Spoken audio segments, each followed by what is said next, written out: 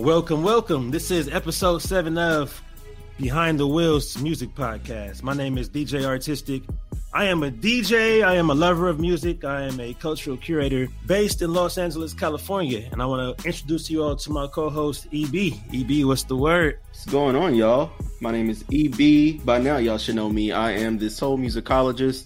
I'm a writer, blogger, and content creator based in Brooklyn, New York, with a deep passion for all things black, blackity black. That's what it is. That's what it is. And this is Behind the Wheels Podcast. Basically, we're going to be talking to you about everything to do with black music. Speaking of blackity black. So what we do each episode, we take it back, we bring it forward, we tell you what's going on currently, what we have to look forward to. And we always end off with what's called a beat match. Me and EB will pick sides and basically see who will come on top in the battle. So to start this episode off, we're going to go ahead and just catch up a little bit. So, EB, what's been going on with you the last couple of weeks since we had our last episode? As far as you've been playing anything new or anything in the news that's been bothering you or even exciting you? Let me know. I am always planning an escape from this madness that we call democracy in America. But gladly, the dictator will be out as of 12:01 p.m. tomorrow. He will be packing up the truck. Melania will probably be pushing, and Little Baron will probably be riding shotgun. And they're gonna roll down hell. I don't know where they're going, but they out of here. Hey, I don't care where they go, as long as they get up out of here. Nate Dogg had a song called "One More Day." That's been my anthem all day. I've been playing that. I've been playing that the entire day. One more day, and that's it. And we don't have to see him anymore unless it's behind bars. Hopefully. That's what I'm hoping for. I hope he can be behind bars. So that means 4 years ago is when he had his inauguration. And you remember when Chrisette Michele actually performed at that? I remember that was the last time we heard from Chrisette Michele for a while. She needed the money bad. She was down bad. Our girl was down bad.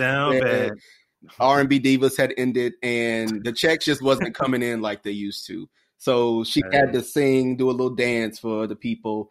And, we, Black America, the Black collective, we didn't really appreciate it too much. And Chrisette went bye-bye.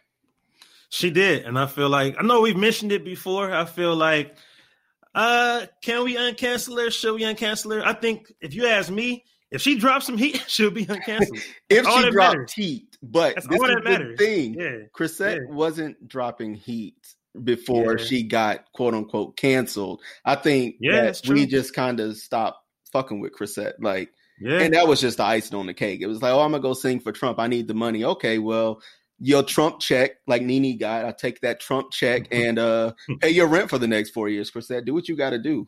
I hope she was able to, because we ain't heard nothing since. So we'll see what she does. That was rent money, not Wi-Fi money. Rent money. So that's true. So she might be surviving, but we ain't gonna see her unless she hit up that Starbucks for that free Wi-Fi.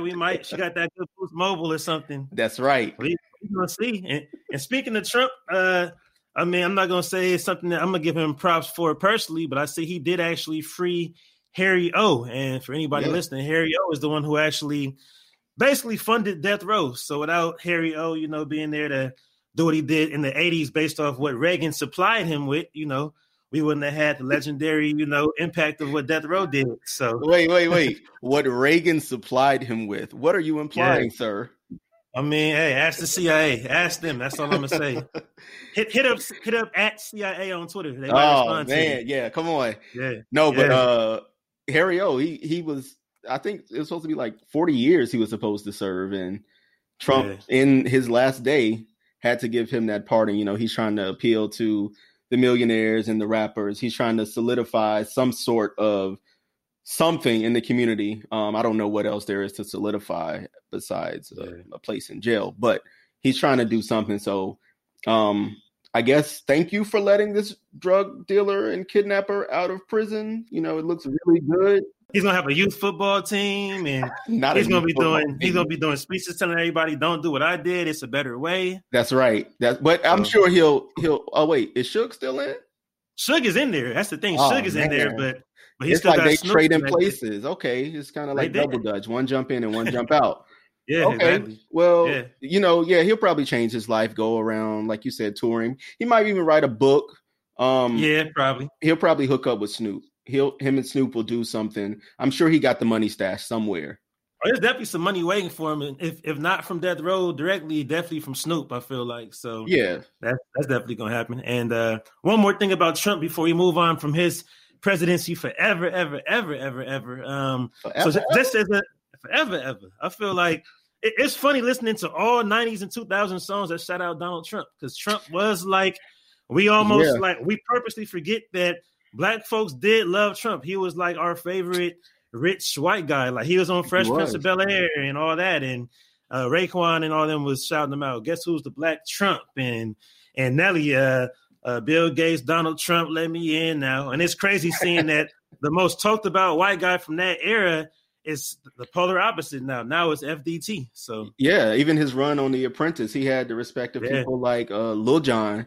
You know, he had the respect of people like Star Jones, and now he is public enemy number one. He is, and he did it to himself. I mean, it was all a facade back then, so I feel no sympathy. So I guess we can say everybody put your glasses up right now. I'm toasting right now to the end of Trump and new beginnings. We got Biden. We got a Black woman in the White House as the VP. We got Kamala Harris representing Howard. HU. Yeah, I'll get that to y'all. I'm FAMU, but I'll give it to y'all. We do have Vince Adams from FAMU on their staff, so shout out to Vince Adams. Salute to Kamala. We got some good things coming up next. That means we're going to get back to concerts by this time next year, hopefully. Yes. From there, we can go ahead and move on to what we call the Rewind. The Rewind is where we bring up some artists that we haven't heard from in a couple years, potentially, or if they're still around. They had their prime, in previous decades, but we still have much respect and adoration for them. So I'm going to go ahead and let you begin with that. So what artist would you like to talk about for this episode? All right, so we're going to talk about somebody who is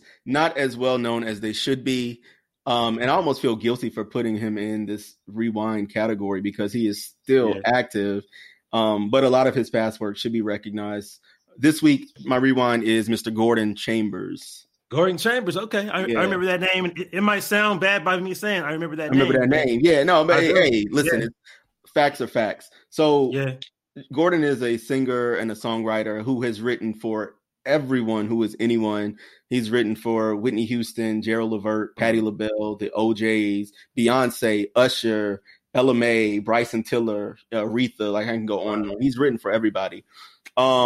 People probably will recognize the songs that he's written, even though they don't know him. So he wrote Brownstone's "If You Love Me."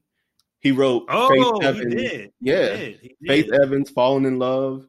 The Gladys Knight, Shaka Khan, Brandy, and Tamia song from the Set It Off soundtrack, Missing You. Angie Stone, No More Rain in This Cloud.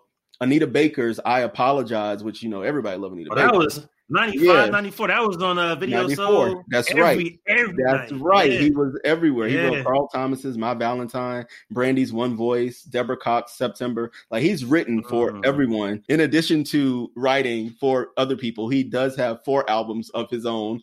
In 2004, he released Introducing Gordon Chambers. In 2007, he released Love Stories. 2011, he released an album called Sincere. And in 2016, his last album was called Surrender. Like I say, he's still pretty active on social media. I follow him on Facebook. He will randomly post videos. He was singing Donny Hathaway's Take It From Me, We'll All Be Free. So that we'll all be free? Yeah, he was singing that, playing the piano and just singing, just kind of casually, and it sounded amazing. So he's definitely worth checking out if you haven't listened to any of his albums or even any of the songs that he's written. Just go look at his writing credits. The man has put in work over the last 30 years now. It's been that long, because those songs you mentioned were all like strong mid-90s hits. And yeah. And one thing about that is that I realized that his songs all had different aims. They sounded different. Like if you heard just the songs you mentioned, like you wouldn't think it was the same writer because, I mean, even I Apologize versus the September versus the Missing You, those are totally different. Yeah, the harmonies are different. Like the production is different. So he had that diversity. So and he also, if anyone has ever listened to any of his live work or gone to a concert or even bought any of his albums, sometimes he does renditions of the songs that he's written. And they sound nothing like his version of If You Love Me. It's almost like a stripped down version. Sounds nothing like the Brownstone version, but it's still great. So his pen is definitely solid. I gotta check that out because I haven't heard that version of it. So I might need that for my arsenal. So Mr. Gordon Chambers. Salute to him. Salute to Gordon Chambers. From a similar era to an extent, my rewind for this week is actually Doyle. Hey. So Doyle, it's funny because I actually saw you mention him after I had decided to actually to use him for this week, but I hadn't even told you yet. So it was like, okay, we're on the same page. Doyle, it sounds a little bit, it feels a little bit weird calling him a rewind because he can still drop today, and I think people would still rock with him because that era of music that he came up in, like he came in that. How do I describe that era? Because I don't think it's directly neo soul, or would you really categorize him as neo soul? He was like almost. I will say he was almost like post neo soul because he was still in the same vein as those artists. But listening to his music now, I can hear how a lot of the work he's done has affected or has influenced like the vibe music of today because his music is definitely just put it on and vibe to it. He was like one of those straight vibe curators when it came to his music. And of course, he came from Detroit. He's from Detroit. So with that, he had a strong Dilla influence. So a lot of his songs had that same exact tempo and feel as Dilla. He had Dilla production. He had Slum featured on a lot of his songs. So the first song I remember hearing from him was actually Find a Way. And Find a Way was just that cool barbecue two-step music. I remember being at a barbecue back in like 04, 05, and the aunties and uncles were just like getting off to it. It was that perfect two-step / skating. Kind of had that KG feel. It was that last leg of that KG kind of upbeat R&B type of vibe that he came in with that. And then I remember hearing Hold On, and Hold On was a straight like Detroit Dilla vibe. And that's what made me say, all right, who is this dude? So I went back and I saw he had a self-release album called Rise that he dropped probably around 2000. And you could tell he was kind of raw. It wasn't all the way developed yet, but I was still like, okay, I'm following him. In 05, he dropped Some Kinda. And Some Kinda was one of my... That was probably one of my top 10 favorite R&B albums from that decade, from the 2000s. Like Some Kinda, he came with it. He had a slight Music Soul Child feel to him a little bit, like just that kind of vibe. Like you would never hear him like singing super hard, but he also wasn't the one making the super slow sexual slow jams either. But he just had a real good feel to that album. The flow of it reminded you of that Soulquarians era where each song kind of flowed into each other. He would have one song that came in, then he would take the end of that song and slow it down and make a whole different song from it. And he would have these random tracks like Flapjacks. I remember Flapjacks was funny because I heard the word Flapjacks, but we don't call pancakes. Nobody calls it that. Yeah, who calls it that? So to make a song called that, and then he had a track, he had a real slow jam that was called Wake the Baby. And the name almost sounds crazy, but it was a jazzy, slow, sexual groove. And then he flipped the vibe on the next song called Old Lovers, where it was just a wedding type song. It was a dramatic, like the way to close that album out was fire to me. So from there, I was pretty hooked. And I think that was definitely his best album. I feel like his next album probably sold a little bit more. Sketches of a Man. He had a little bit more buzz by that point. And I think one of his biggest songs was on there. He had the I'm Cheating. I'm Cheating was definitely a big track. And then from there, he dropped maybe 2 more albums. I know he had it was a weird, awkward title. It was like WWW, but it was the acronym Once World Women.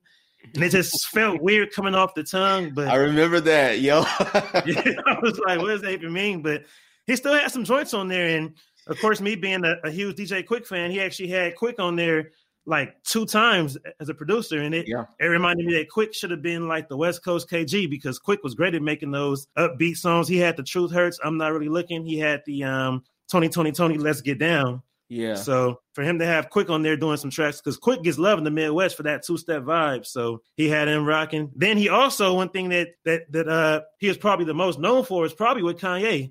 With Kanye, he had the Flashing Lights. The Flashing Lights, yeah. Yeah, and that's probably the biggest. That's him. Yeah, that's him on there. So I feel like that's actually the biggest song that he was known for. And he's actually also singing on Power with Kanye, and it's a little bit more discreet on Power. He's not he doesn't have the whole chorus, but he does have some huge features with that. But it's still where the average commercial fan might not be as familiar with his work. But I still want to salute to him. It's been 9 years since he dropped the album at this point. So crazy. I've been to 3 of his shows. And for anybody listening who has never been to a Dwele show, once the world opens back up, if he comes to your city, please go, because his live shows are amazing. Not only are his vocals amazing, his band is amazing, and his background vocalists, they do what they got to do. I like to think of him as like young uncle music. He's not quite an elder uncle, but He make music for the young uncles to do a little 2-step too, or the young aunts to shake a little something too. So shout out to him. Yeah, because I actually saw him in LA in 2010. He was somewhere in Hollywood. And I feel like it's certain cities that just produce like great live artists. So to me, that's Philly, that's Detroit, and him being Detroit, they come from that Motown.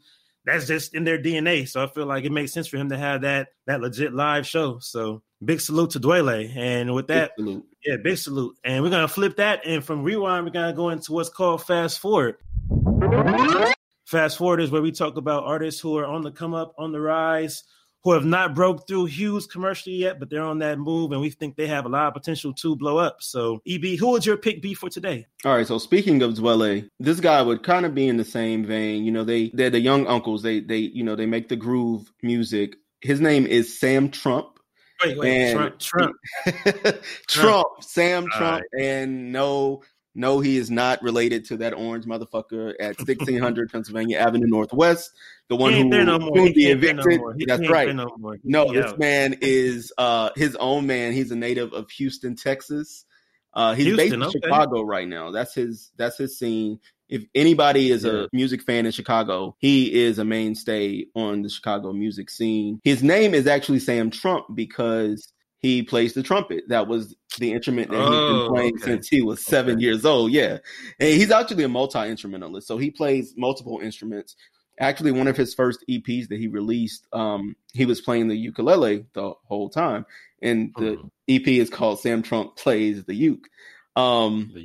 His second EP is called Love Notes. And in 2017, he had this full-length album. It's called Purple Skies. And you guys, this album is so great. He really reminds you of like a Bilal type, Dwele type, Anderson .Paak, D'Angelo, Sadiq. He's in that group of artists. He's very soulful. So far, he's worked with people like the OJs, Bilal, Fonte, Ryan Leslie, Kindred, Rhapsody, and Rasan Patterson. And, we get a question a lot, like, who's making music like, the socially conscious music? Who's making the music that Curtis Mayfield or Marvin Gaye or even D'Angelo has? Well, Sam Trump is. His music is definitely promoting love, peace, unity, and uplifting the Black community. Speaking of all things blackity black, like that is his whole message is, Black is beautiful. And if anybody's a fan of live instrumentation like I am, you will definitely appreciate his albums. Like I said, that Purple Skies album, unfortunately, it's not on like Spotify or anything, but it is on his Bandcamp. You can listen to that. He has songs on Spotify that are all great, but that Purple Skies that album is it, man. He is definitely the one. Yeah. So if you like live instruments, if you like a banging horn section, because, he got the brass section on lock. He's playing instruments, he's writing songs, he's singing the songs and doing all of the arrangements. Definitely check out Sam Trump. Again, no relation to Donald, but Sam Trump is the truth. Okay, I gotta check him out then for sure, because everything you said already appeals to me. Like I do love that live instrumentation, and it's nothing better than a good horn section. Like whether it's to the chorus or to bring a song, like a lot of songs that close with that good horn section, the beat cuts out and it's horns. If he got something like that, I'm already sold. I'm already sold then. Okay. He got the heat. He got the horns on lock. So who is your fast forward for this week? So my fast forward is called Van Jess. They are a duo. And I feel like, one thing that a lot of us have been complaining about, amongst everything else we complain about when it comes to R&B, is that there's no groups or even duos. And Van Jess is a duo. I found them a couple years ago, probably around the time they came out. And the name alone made me think, okay, they must be from LA because we have a street called Van Ness. And then I saw that they're from Lagos, Nigeria. And they don't sound like they're from there at all. So the more I researched, I saw that they actually moved to California, close to LA, to Cerritos back when they were about 9 years old. So it makes a lot of sense because they do have a slight West Coast feel, but they have a real kind of futuristic type of R&B vibe to them. So what caught me with them is that they have, for one, a variety of songs, but they have a lot of songs that have that Soulection type sound with that kind of like I Am Nobody and Kaytranada type of feel. So they have those good kind of modern day house, like kind of upbeat soul type tracks. And they only have one album so far. They only have one album right now. It's called Silk Canvas, but it's a very dope album. They actually put out a remix album of it a year later that has like Ari Lennox and all them on it. But that album is dope. It's like, if you hear the album, it's not like it's the same vibe. It's where everything flows perfectly, but it starts off with the kind of typical brand new age trap and B type feel, but from there it picks up and it's like they got some heat. I just love their vibe and their energy. It reminds me a little bit of like if a Zhané type group came out today, because it's two of them. The way that they harmonize together, the way that they bounce off of each other, and it's like they're equally yoked. It's not like it's one who's the singer and one who's just the chill one. It's like they're equally yoked when it comes to their sound and their vocals. Right. Even when it comes to their lyrics, they have songs that are very relatable to the younger audience, and they have a fresh sound. But I feel like even someone who grew up on 90s R&B would still appreciate what they have. They have tracks with Masego like Touch the Floor, and it's one of those songs that I wish I could play in the club because it's just a good upbeat vibe. I feel like their upbeat music actually appeals more to the non-black crowds than the black crowds, and we've mentioned that about certain artists before, but they have that feel. They have a track like Addicted that's just a slow jam, and it's like it reminds me of like if Genuine came out today, he would have to have a track like this because it's a real slow groove, but it has those powerful poking drums, those sharp drums poking out at you. It has that heavy 808, but then it has some instrumentation on top of it. Yeah. Breakdowns are just like it has those good piano chords. And what I like about them is that they have an evolved modern sound. So it's not like, to me, a lot of times the modern sound of R&B when it's slow jams has a strong Drake and Weeknd influence where it doesn't have that much church influence. It's like when you hear it, it's kind of atmospheric. It doesn't really have chord changes. It's like the same loop 8 bars the whole song. But with them, they had that as kind of their background template on certain songs, but it evolves. It's where they're changing up the for the bridge, and they have these chords coming in. So I'm definitely a fan of their sound. I'm looking forward to what they have coming up in the future. I haven't seen them live just yet, but from what I've seen just in videos, I think they would have a dope live show. Shout out to them for, I always think the art of the remix is kind of dead, but shout out to them for releasing an album of remixes, trying to get back to basics a little bit. They get props for that. It's not new age remixes where they just take the same beat and add Who's Hot to it. They have like brand new versions of the songs, like the slower songs get kind of sped up. So like a real remix. Yeah, actual remixes like that, like what we grew up on. So I definitely rock with them. So I want y'all to check out Van Jess. And speaking of all the artists that we've mentioned so far, from Dwele to Gordon Chambers to Sam Trump and Van Jess, we actually have a playlist for y'all. So look within the liner notes of this episode. We actually do have the Behind the Wheels Spotify playlist for y'all. So make sure that y'all listen to that. And if y'all have any artists that y'all would like us to actually mention for a future podcast, go ahead and email us at behindthewheelspod@gmail.com. So from this point, we're going to take a quick break. I'm going to get a little water break and maybe get some champagne because we have the beat match coming up. I'm going to see if I come out victorious, I'm going to need to pop you're going to have to give me that champagne. Thank you. Thank you so much in advance. I don't think it goes over Wi-Fi, but either way, we're going to have that beat match coming up. We're also going to have the drop, and we're going to talk about what we've mentioned a little bit already, the lack of upbeat party music in modern day R&B. So we'll be back in a second.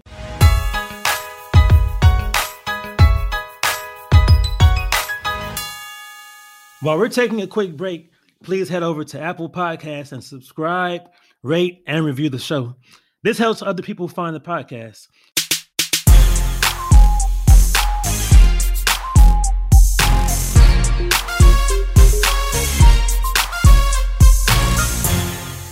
All right, so we are back. We're back from our break. This is Behind the Wheels podcast. Once again, you're rocking with DJ Artistic and EB. So this next segment is called The Drop. So this week's drop, we're going to talk about something that a lot of us, especially DJs, have been talking about and having an issue with. I would say possibly especially the last couple years, but even the last 10 and 15 years. I think EB would agree, just as a music lover and a musicologist, there has been a severe lack of just upbeat party R&B the last 10, 15 years, I feel like. It's kind of hard to pinpoint how it happened, where it happened. If I had to give my assessment just before I let you speak your piece on it, it feels like ever since New Jack Swing, I love New Jack Swing, but I feel like since then, R&B kind of depended on rap for its upbeat songs. It was like before that, right before New Jack Swing kicked in, you had the Candy, you had the Patrice Rushen Feels So Real, you had these types of songs that were upbeat jams. And even during New Jack Swing, you still had a couple songs like the I'm Your Baby Tonight from Whitney Houston. You still got a couple upbeat songs that weren't directly New Jack Swing, but New Jack Swing just ran that party era. And then when that evolved into more hip hop soul, it felt like we still had, it slowed down a little bit, but you still had those R&B jams, but they were all dependent on that rap type of drum beat and sound. It kind of got a little bit more musical, a little bit more back to its roots around the KG era, the Next Too Close, the Lucy Pearl Dance Tonight, the Coffee Brown After Party. But after that, it felt like anything that's an R&B hit in the club has a rap feel to it, and at this point, a trap feel to it. So before I get into it too much, what do you think about that? Or do you even agree with that? Oh, I agree wholeheartedly, and I think it's a very interesting subject. And it kind of requires looking back a little bit to figure out like how we got here. Like you mentioned, especially during the New Jack Swing era, you know, there were party tracks everywhere. You know, you had songs by Guy, you had songs by SWV, you had the Hip Hop Soul came, you had the Mary J. Blige. So you have to kind of go back. R&B at its core is heavily influenced by gospel and the blues. Then as rock and roll and funk developed, that's when we started getting, you know, the party music, or what we think of as party music today, when you had the up-tempo grooves. And then by that time, you know, disco dropped. And once disco dropped, it was like everybody partying, you know, everybody doing 8 balls and dancing off the ceiling, you know, that's what it was. So we went from the disco sound to the boogie sound of the 80s when we was grooving. And then we got the Jerry Curl funk. Yeah, that's it. That Jerry Curl funk, that champagne soul. And then we sped it up a little bit, and we got the New Jack Swing, and then we got hip hop soul. And that's where it gets kind of muddy because, you know, early hip hop, so late 70s hip hop, when it was still developing and a baby genre, R&B played a very, very vital role in the fundamentals of it. You know, the old soul and R&B records were being sampled, and that was the base of the hip hop songs. The breaks, all those songs, like disco. Exactly, they were doing that. So now you have hip hop and disco both at the same time developing, and people assumed that hip hop would die and disco was the sound of the future. It was like disco is going to be forever. You know, we never getting rid of it. They playing with this hip hop shit, this poetry they doing like that. That's what people thought back then. And at a certain point, when disco died and as hip hop started taking over more, it started being incorporated into R&B. So now you had not just hip hop pulling from R&B to make, you know, these songs. You had now R&B pulling back from hip hop during the hip hop soul era and on through the mid 2000s. I would say you know, everybody had to have a rapper on a track. Every up-tempo song we got almost had to have a rapper. If you're talking about remixes, everybody had to throw a rapper on there, and that was what we were dancing to. So now we have these two genres, R&B and hip hop, that used to be separate at one point in time. They've merged into one. And when they merged, that's when we started to see the shift, because they were indistinguishable from each other. So there were people who were still doing quality R&B, you know, we were jamming, but they weren't featuring rappers. And if you didn't feature a rapper, then you really wasn't getting nowhere. Then you had the rappers who started singing on their songs. You got the Drake. And, you know, you're like, okay, well, now the rapper singing. And then trap came. And then once that came, it was like, that is the new dance music. R&B is no longer dance music, because the people that were making it, they kind of stick to like the fundamentals of it. And they won't have that up-tempo dance groove, because commercially the audiences, they just aren't buying it. And a lot of the core R&B artists who were doing it, they can't compete with you if you got Drake on the track, or they, you know, if you are Justin Timberlake and, you know, you got the song and you got, I don't know who was hot when he was hot, maybe a Lil Wayne on it. If you're Robin Thicke and you got somebody on your song, Wayne. If you Maxwell and you still singing about Pretty Wings, don't nobody want no fucking Pretty Wings. They want to dance. And the problem is that we merge these two genres. Even if you look at the charts now, there was a point where you can go and Google, you know, R&B songs from 1992 or R&B songs from 1977, and you would get all R&B songs. If you Google right now R&B songs from 2015, I guarantee you a good 40 to 50% of them are not even R&B songs. They're just hip hop songs. It's so true. That's why they might have a melody. They might have a melody to it, but it's not really. They just got a little melody on it. It's no R&B. It's a rapper who is harmonizing in studio with the help of, you know, software. Melodyne, and all that. Pro Tools. Right. So it's that's what you have, and you know that's what's making people dance. the R&B singer, they're like, well, I'm not wasting my time. You know, I can't compete with that. I don't have, you know, access to Nicki Minaj, or I don't have access to Cardi B. I don't have access to any of the hottest rappers right now. I can't get Meg Thee Stallion on my, like, Meg wouldn't even sound right on, you know, a Jaheim song. So, you know, just, you know, I mean, it's just like, just in case I'm a big old freak, it just don't have the same, it don't have that same feel. I'm gonna mash that up tonight just for fun. I'm gonna try to remix that for fun tonight. See, well, you're a master DJ. You can do that just in case I'm a big old freak. Put that up, and if the people go up, then you know we need to get on the phone with Jaheim. We need to get on the phone. Well, Meg uses the computer. We need to get on the computer. We need to tweet Meg. We need to call Jaheim, or I don't know what he do now. He's different. He send a smoke signal, something. I don't know. Come through. And we need to make that happen. Yeah, so we can get you know the music, because you know you go to a club now, and you know better than anybody as a DJ. You go to a club now. Sometimes I just want to dance to an R&B song. I'm not even lying. Like sometimes I want to have, you know, a whiskey in one hand. You know, I might want to eat a little chicken wing or two, but I might want to do a two-step. I can't really two-step to anything that's out now, mainstream R&B, in the same way that I could. And it's because if it doesn't have a rapper on it, if it doesn't have, you know, all of these elements of hip hop, then people are not really trying to dance to it no more. Yeah, I definitely agree with basically everything you said. And it's tricky looking at it. So I feel like I'll just say this. The last 10, 11 years, I'll just say last decade period. So the 2010s, because 2020 doesn't really count for anything in the club. No, so not yet. The 2010s, I would say there are only a couple R&B songs that were big in the club, and only, I'm thinking 2 to 3 were actually purely R&B songs. And really only one was big in the club. That was LMA Boot Up. That was the only thing that I would say was close to a pure R&B song. And even that had, I mean, it's modern. So, of course, the drums are a little bit more hip-hop. DJ Mustard did it. But it's like with Rance and them from 1500 Nuggin doing the pianos and the chords on there. That was like the purest R&B song that we had. But it was the biggest thing out. And it was crazy how before that, I mean, it was 2017, and I mean, the biggest song in 2017 was probably between Bag and Bougie or something that was polar opposite of what Boot Up was. So when Boot Up came, just seeing that was the only R&B song the whole decade that felt like a true R&B song that was played, but it got a bigger response than basically any of the big rap songs got, because women can sing to it. And it showed you that there's a huge void, because women singing to a song is going to give a better reaction than any rap song, period. So when you cutting the whole chorus out and they're singing along to it, nothing is touching that. So I would say on the flip of that, the other biggest R&B song that wasn't as pure R&B was probably Beyonce Drunk in Love. And that was bigger. I feel like between that and Boot Up, people might say Drunk in Love was bigger because it was Beyonce, but honestly, I think Boot Up had a higher peak, because Boot Up, I remember doing day parties and pool parties where it was a pool party I did in DR, and it was 5 DJs, and it was like pool party in DR just sounds ratchet, right?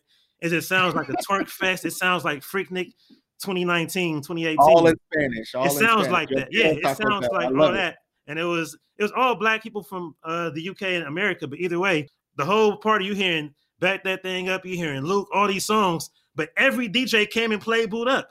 And they would reset a whole set. They would go from the most hype twerk song and say, hold up, I'm going to reset and play Boot Up. And I'm like, why don't we have more of these songs if that's like getting the best response? So, and it kind of blew my mind. Think about it. Like Beyonce had Love on Top, which sounded nothing like Drunk in Love. And to me, Love on Top is one of her best songs ever, but it didn't really get played in the club the same way. Because it was almost like, it wasn't cheesy to me, but I can see somebody calling it cheesy because it had that super 80s polish to it.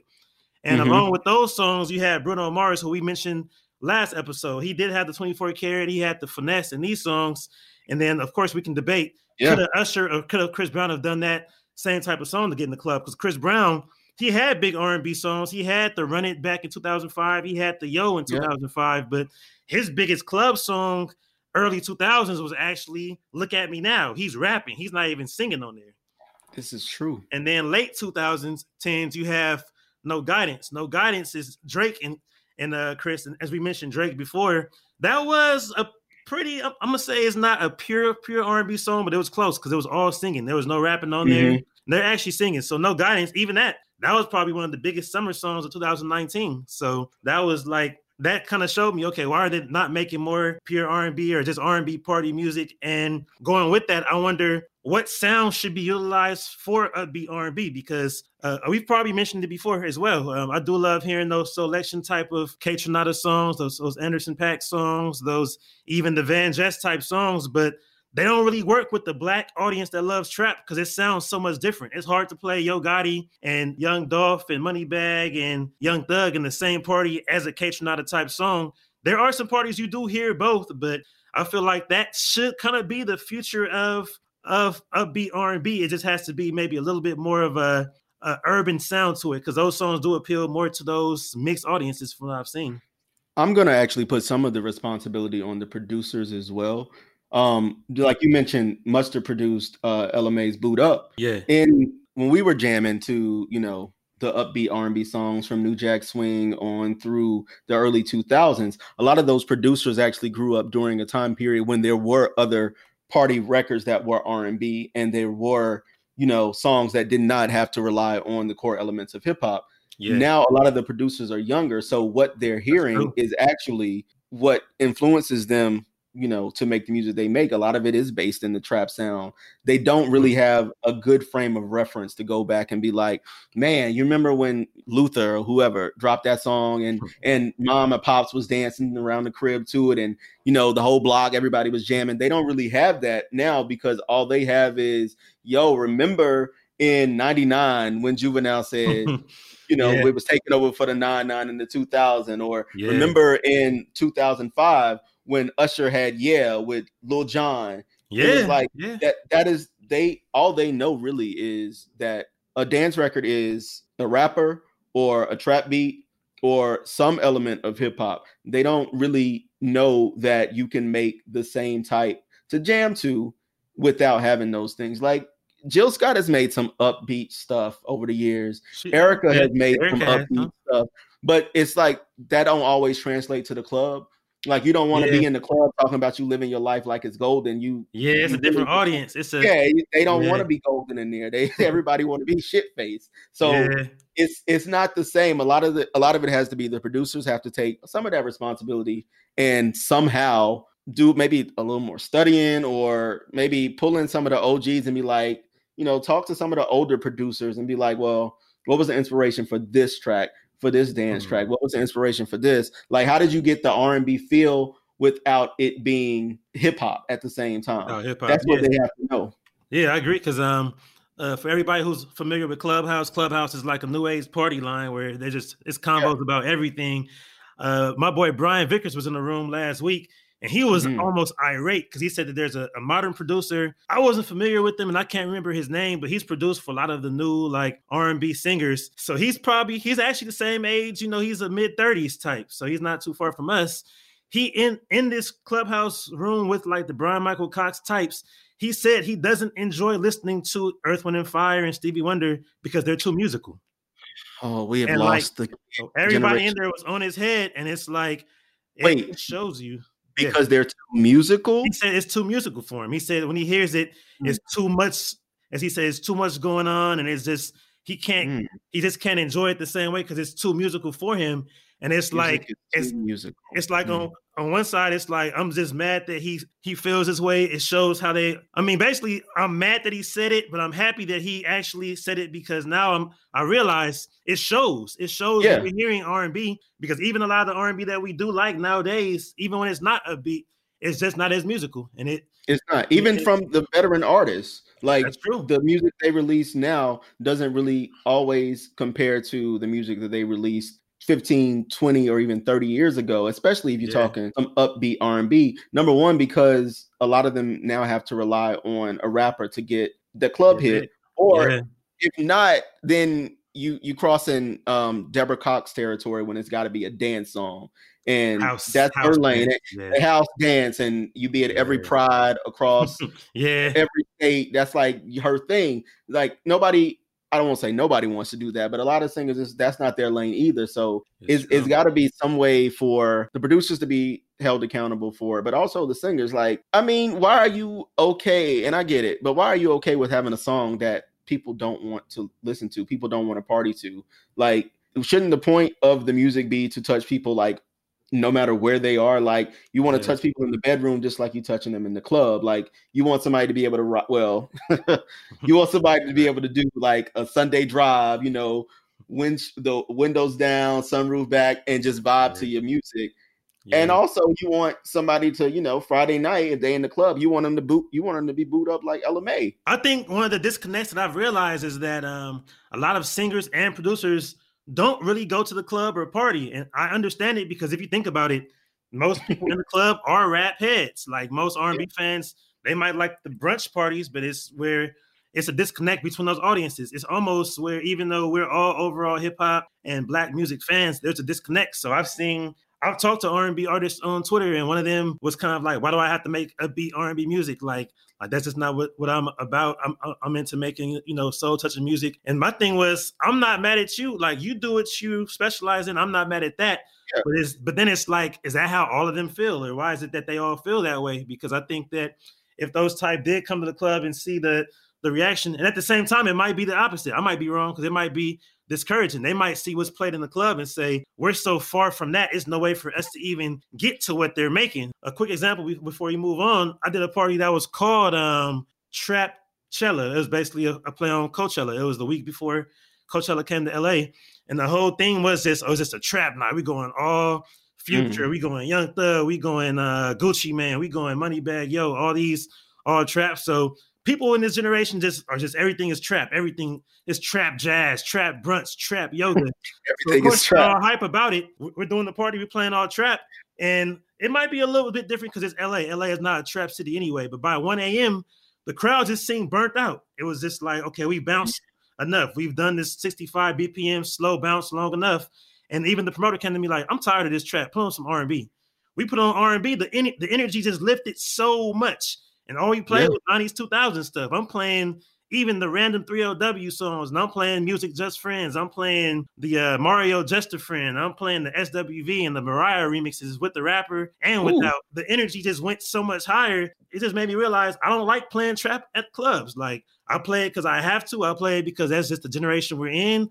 Like, I like playing twerk music. Twerk music is different from trap to me. Even some of the West Coast stuff has a different feel to me. But trap stuff is slower than R&B. It's slower than slow jams. Technically, it's 65 BPM. You could blend Pony with all these trap songs, and it's the same exact speed, technically. But instead of like slow grinding, you're just bouncing to it. So that just made me realize we need that back. And if I can even mentor some young artists, I will. Like, I feel like we need to find that bridge where even when it's that sing-song rap, like a lot of LA artists had that sing-song, Roddy Ricch type high fashion. If we can take high fashion and blend that into what a Beyonce, Rihanna, or even like a Miguel was doing even a couple years ago, and have an upbeat feel where it might still have a rap element to it, but we just need that back, I feel like. I mean, it's like, think about the people who are still making R&B. I can see how they could be intimidated if they were in a club and they heard what people like versus the material that they are putting out, because no one wants to hear like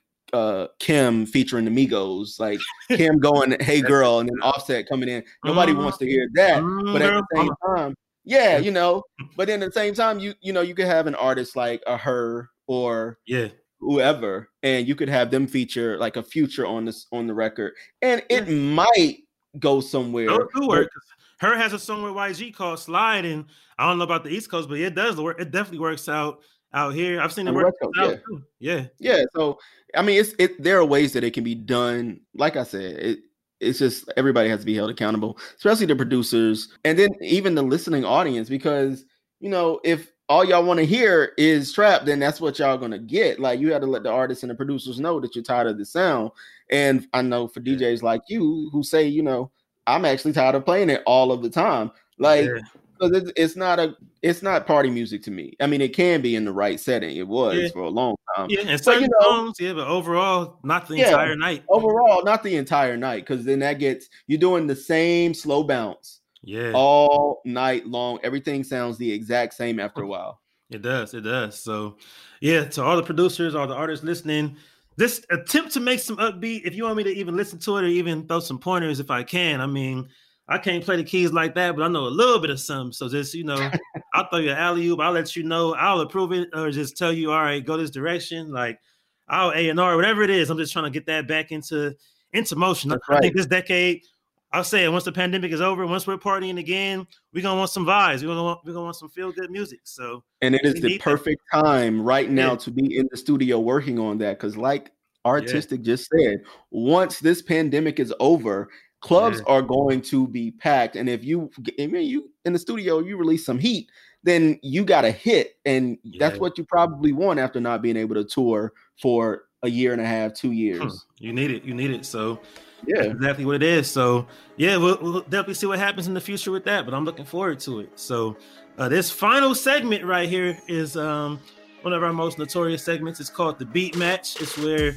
me and EB take, whether it's 2 artists, it could be 2 decades, 2 albums, whatever it is, but we have a competition to see who comes out on top in a battle. So this one, I just feel like being messy a little bit. I feel like, a little mess ain't gonna hurt nobody, Yeah. So with this, one debate I've seen people mention. So the first time I saw it, somebody mentioned and said,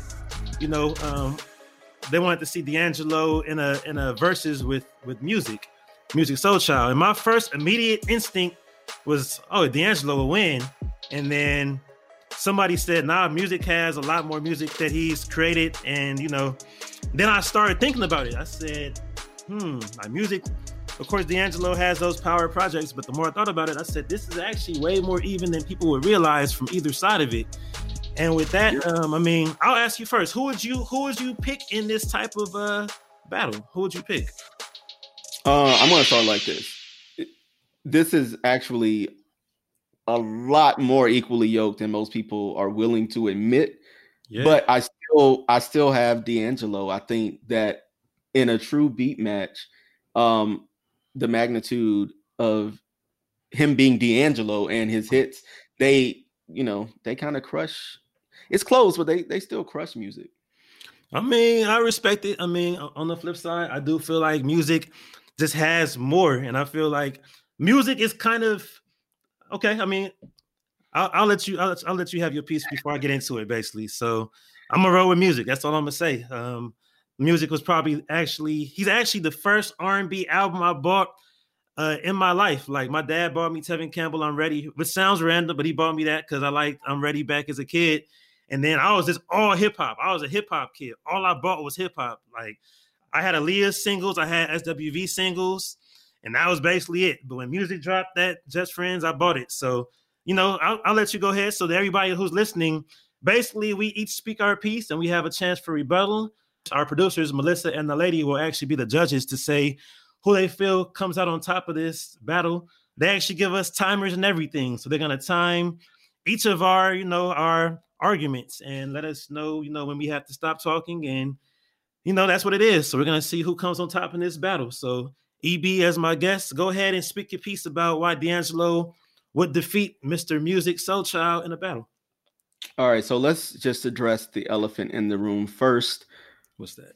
Commercially, Musiq is a lot more, or he has a lot more bangers than D'Angelo, and in a lot of ways, he kind of served as a placeholder during the period when D'Angelo was on hiatus. Is that the nice way to say it?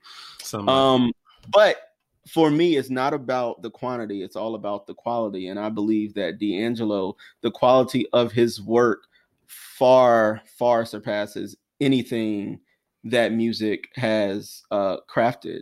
Stylistically, D'Angelo's way more diverse, and his range is out of this world. You have him working with the classic R&B acts like the Angie Stones, the Ushers, the Mary J. Bliges, Gerald Levert's, Faith Evans, Lettucey, and then the Purple Genius himself, Prince. But then on the flip side, you have him working with, the hip hop folks like RZA and The Roots, Capone and Noriega, Cameron, Common, The Game, Q-Tip. Like he has the versatility to do both. He can work with also people like Roy Hargrove and Seal and Bilal Salam. Like he has that in his arsenal where he can write, produce, and arrange for these people. Not to mention he is also a multi-instrumentalist. So, he's playing the drums or he's on the bass or, he's playing the keys. He doesn't have as many radio hits as Musiq, but songs like Lady, Brown Sugar, Me and Those Dreaming Eyes of Mine, Untitled, Send It On, Shit Damn Motherfucker, Cruising. Like, those are timeless hits. Like, the quality of his work cannot be touched. And again, he has received love and worked with Prince. Like, Prince has co-signed this man personally. I talked about Sam Trump, and you know, that is what D'Angelo gives. He gives that live experience. He gives an experience. It's like the feel of the music. And he has all these live recordings that are floating around, unofficial releases that he has, and people are like scrambling to find them. That Smokey Robinson remake, that Cruisin', was arguably better than Smokey Robinson. Like, it takes a lot for a remake to be better than the original, especially when it's a classic record like Cruisin'. But D'Angelo has that. He's covered the SOS band's Tell Me If You Still Care live, did both parts, in the band, did the man and the woman, and he had it. I mean, D'Angelo is the truth. The quality of his music is unmatched. I can rock with that. I can respect that. Unlike some beat matches, I'm like, I totally get everything you're saying. So here's the thing. I feel like I agree. He's definitely a superior artist, and he's more talented. He's if I had to pick one, just even when it comes to just his, of course, as a musician, he's better. As far as just a beat match, when it comes to just songs, here's the thing. D'Angelo definitely has those iconic songs. Music has some that if they're not matching those song for song, they're right behind. I mean, I think that music, because he doesn't have the same type of allure, he doesn't have that same type of aura, he kind of gets slept on in a way, and he's kind of like, why he kind of gets forgotten about in that generation. That first album, I'm telling you, So Just Friends is one of the best mid-tempo / upbeat tracks ever. Just the vibe to it, the way it comes in with the beatbox. It's whenever you play that song, it doesn't matter if somebody was 5 years old or 45, they still love hearing that. I would say music has the edge when it comes to upbeat music. I'll give them that. When it comes to some of those slow jams, wagon songs, D'Angelo has some heat, but I feel like Love is neck and neck with whatever you throw from D'Angelo, honestly. When you hear Love, just the way it comes in, it catches you. Just the first chord catches you. It's where the way it builds up, the high note at the end of it. Love is one of those tracks. And right next to Love, he had an album cut, 143. 143 was never even a radio hit. And yes, music does have more radio hits, but even his album cuts are strong. That 143, that track is fire to me. Like, I remember the first time hearing that, I didn't know where it was going because it comes in kind of mellow. And then as soon as that you hear that random, and then the beat drops, it's like, oh, this is gonna be going, okay. And the way that song develops, music is a very good songwriter where he doesn't rely on just, okay, the beat is dope, the hook is dope, and that's it.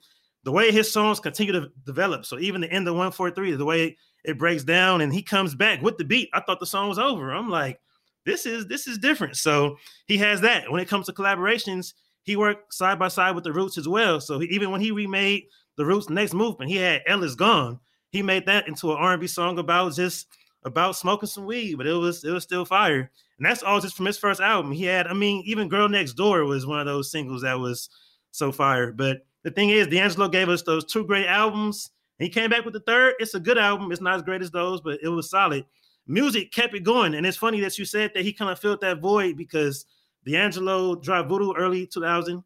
Music came at the end of the year. And then that whole time between D'Angelo's next album, music kind of held that laying down. He dropped, 4 or 5 albums in that time. Each one is solid. I would say he has at least one certified classic, but the rest are at least, I would say, good 4-star albums. He came back with the what's the singles he had? He had the Don't Change. Don't Change is one of those classic singles that just makes you feel like, that's what you look forward to when it comes to being married. He had the So Beautiful, the Half Crazy. When he came with the Half Crazy, the Buddy. So I feel like it's neck and neck. So my time just ran out. I'm going to have to throw it back to you. Let me know what your rebuttal is. Again, I'm a huge music fan. I've seen him live multiple times. His live shows are great. I actually won a talent show singing Who Knows by him at the Apollo one year. Yeah, hey, listen. At the Apollo? It was real. It was at the Apollo, yeah. YouTube?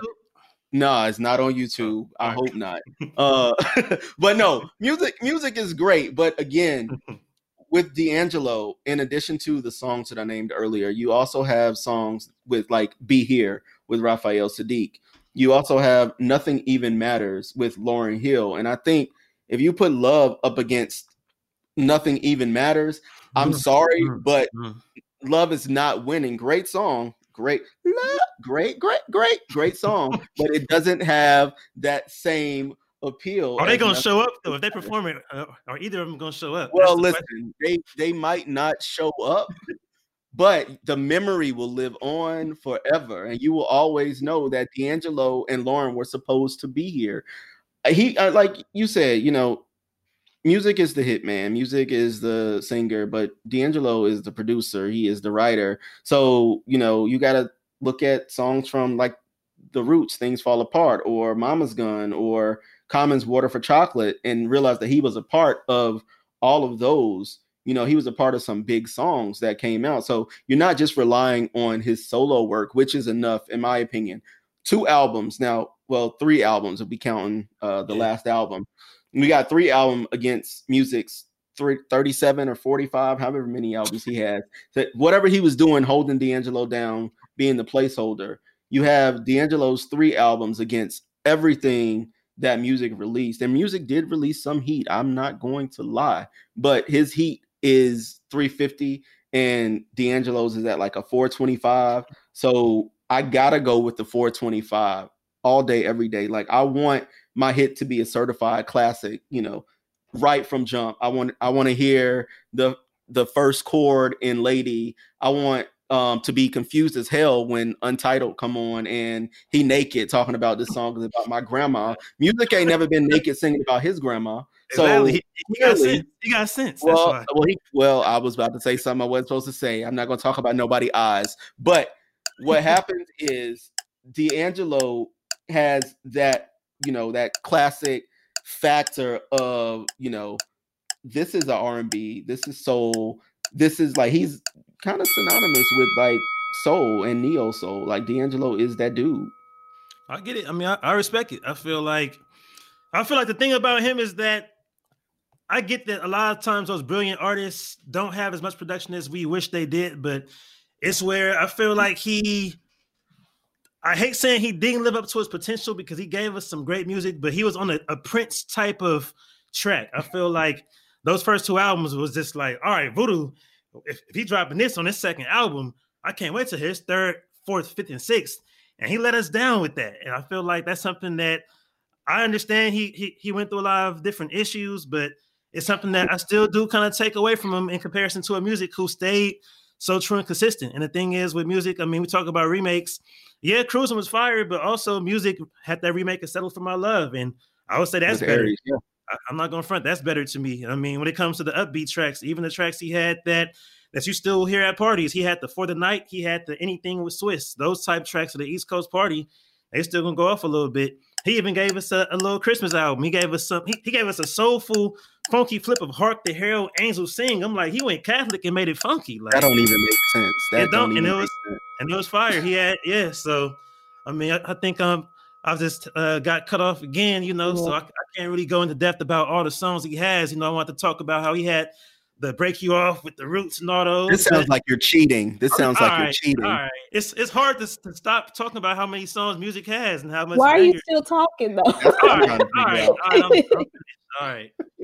All right. So at this point of time, this is when I give it to my producers. We have our producers, Melissa and Naledi. They will be making the decision on who won this beat match. So I will let y'all deliberate. If you want to, put on some background music, and and think about who you pick as the winner. Go ahead. All right. So, first of all, I feel like I need to take a point away from EB for trying to hit that note that hit him back. Listen, true. I agree. I don't know what that was. Listen, that's how you sound to me. I need to see the talent show video. That's what I need. I did too. If you want some extra credit points, I will find it. Yes. I mean, Music, instant classics. Like he came out with instant classics. I remember like being at church and people in church like singing his songs, just like not during church. They were just singing his songs because everybody just loved that first album, like instantly dropped. I remember like being in the children's choir and somebody just started singing the beat and everybody just joined in, building. Yeah. Hey, it's fine. But as good as music is, he's just not D'Angelo. Like D'Angelo just has like does something to my insides that Which inside are we talking about? This is a beat match. This is a Burger King. That type of beat. Look, listen, you feel the beat. That's all I'm saying. And so his voice in the songs and just the way that his voice kind of just floats above the music, becoming like an instrument with the music. And I just like, I love D'Angelo, and I strongly like music.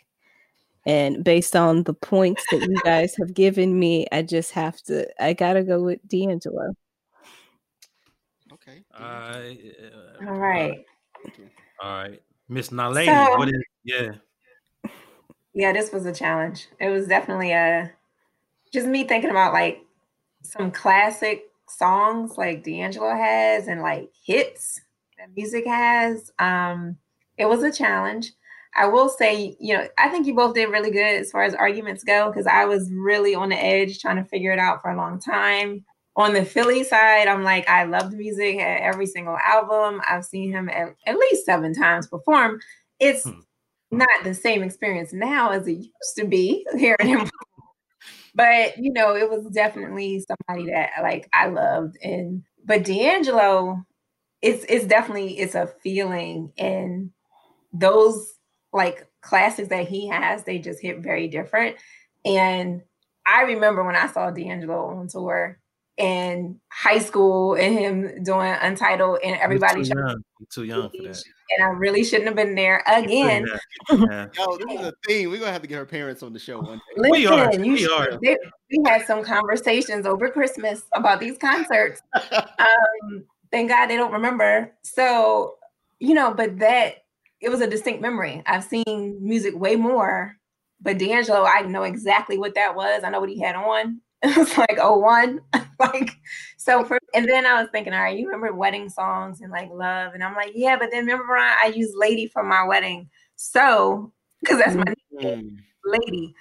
So I had to go with D'Angelo, but I also wanted to like shout out Carvin and Ivan, the writer music's albums at the beginning. Like Ivan Barrios is a friend of mine now. And I'm just like, these Grammy winning writers are holding music down. But I do also feel like D'Angelo feels like an instrument. Like it's different. So I love them both. I almost said I couldn't make a decision, but I am going to go with D'Angelo. That's because I sent her a GIF.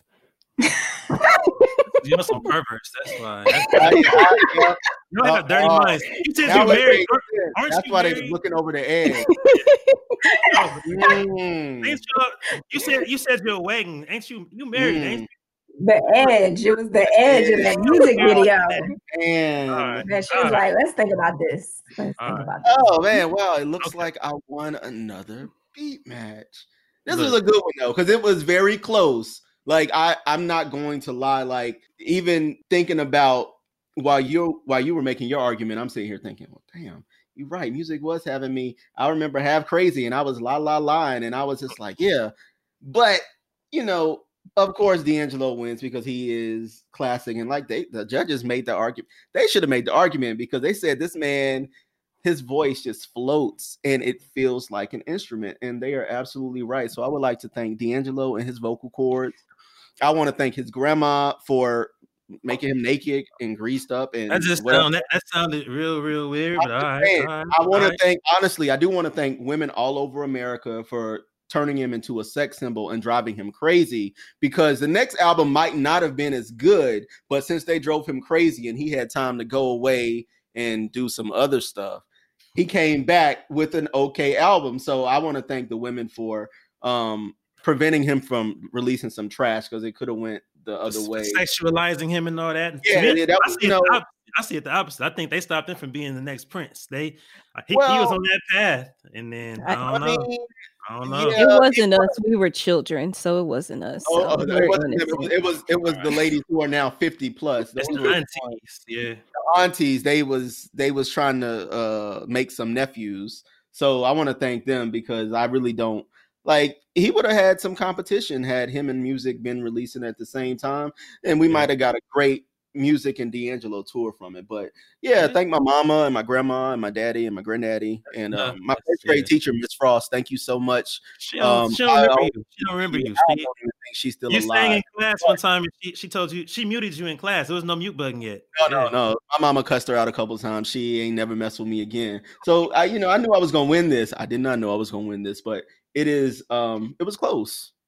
Anyway, all right, congrats and all that. Anyway, for everybody who's tuned in, if you want to hear some of the best for Music and D'Angelo, the couple songs he had. Okay, I'm trolling. All right, if you want to hear some of the music, the D'Angelo, the Sam Trump, Van Jets, Doyle, Gordon Chambers, and maybe a couple of upbeat R&B songs as well, we do have the Behind the Wheels playlist for y'all. So make sure you get that from the liner notes of the episode. And for that, we're going to wrap up episode 7. This is called Behind the Wheels. Also, if you have any suggestions for anything you want us to discuss in a beat match or for our next The Drop, go ahead and send us an email to behindthewheelspod@gmail.com, and we will make sure to address that for you. So thank you all for being tuned in. We have episode 8 coming up next for you. And once again, I'm DJ Artistic, and this is my co-host EB. You got anything to say to the people aside from you already said your little speech. So beyond that, what else? We definitely see you guys listening. We appreciate you interacting with us. Please keep hashtagging Behind the Wheels Pod and adding Artistic and myself, because we are paying attention, and we just 7 episodes. Thank you guys for rocking with us. Definitely. We appreciate you all for sure. Keep on hashtagging and hitting us up with that feedback. And we will see you all next episode. Out. Yep.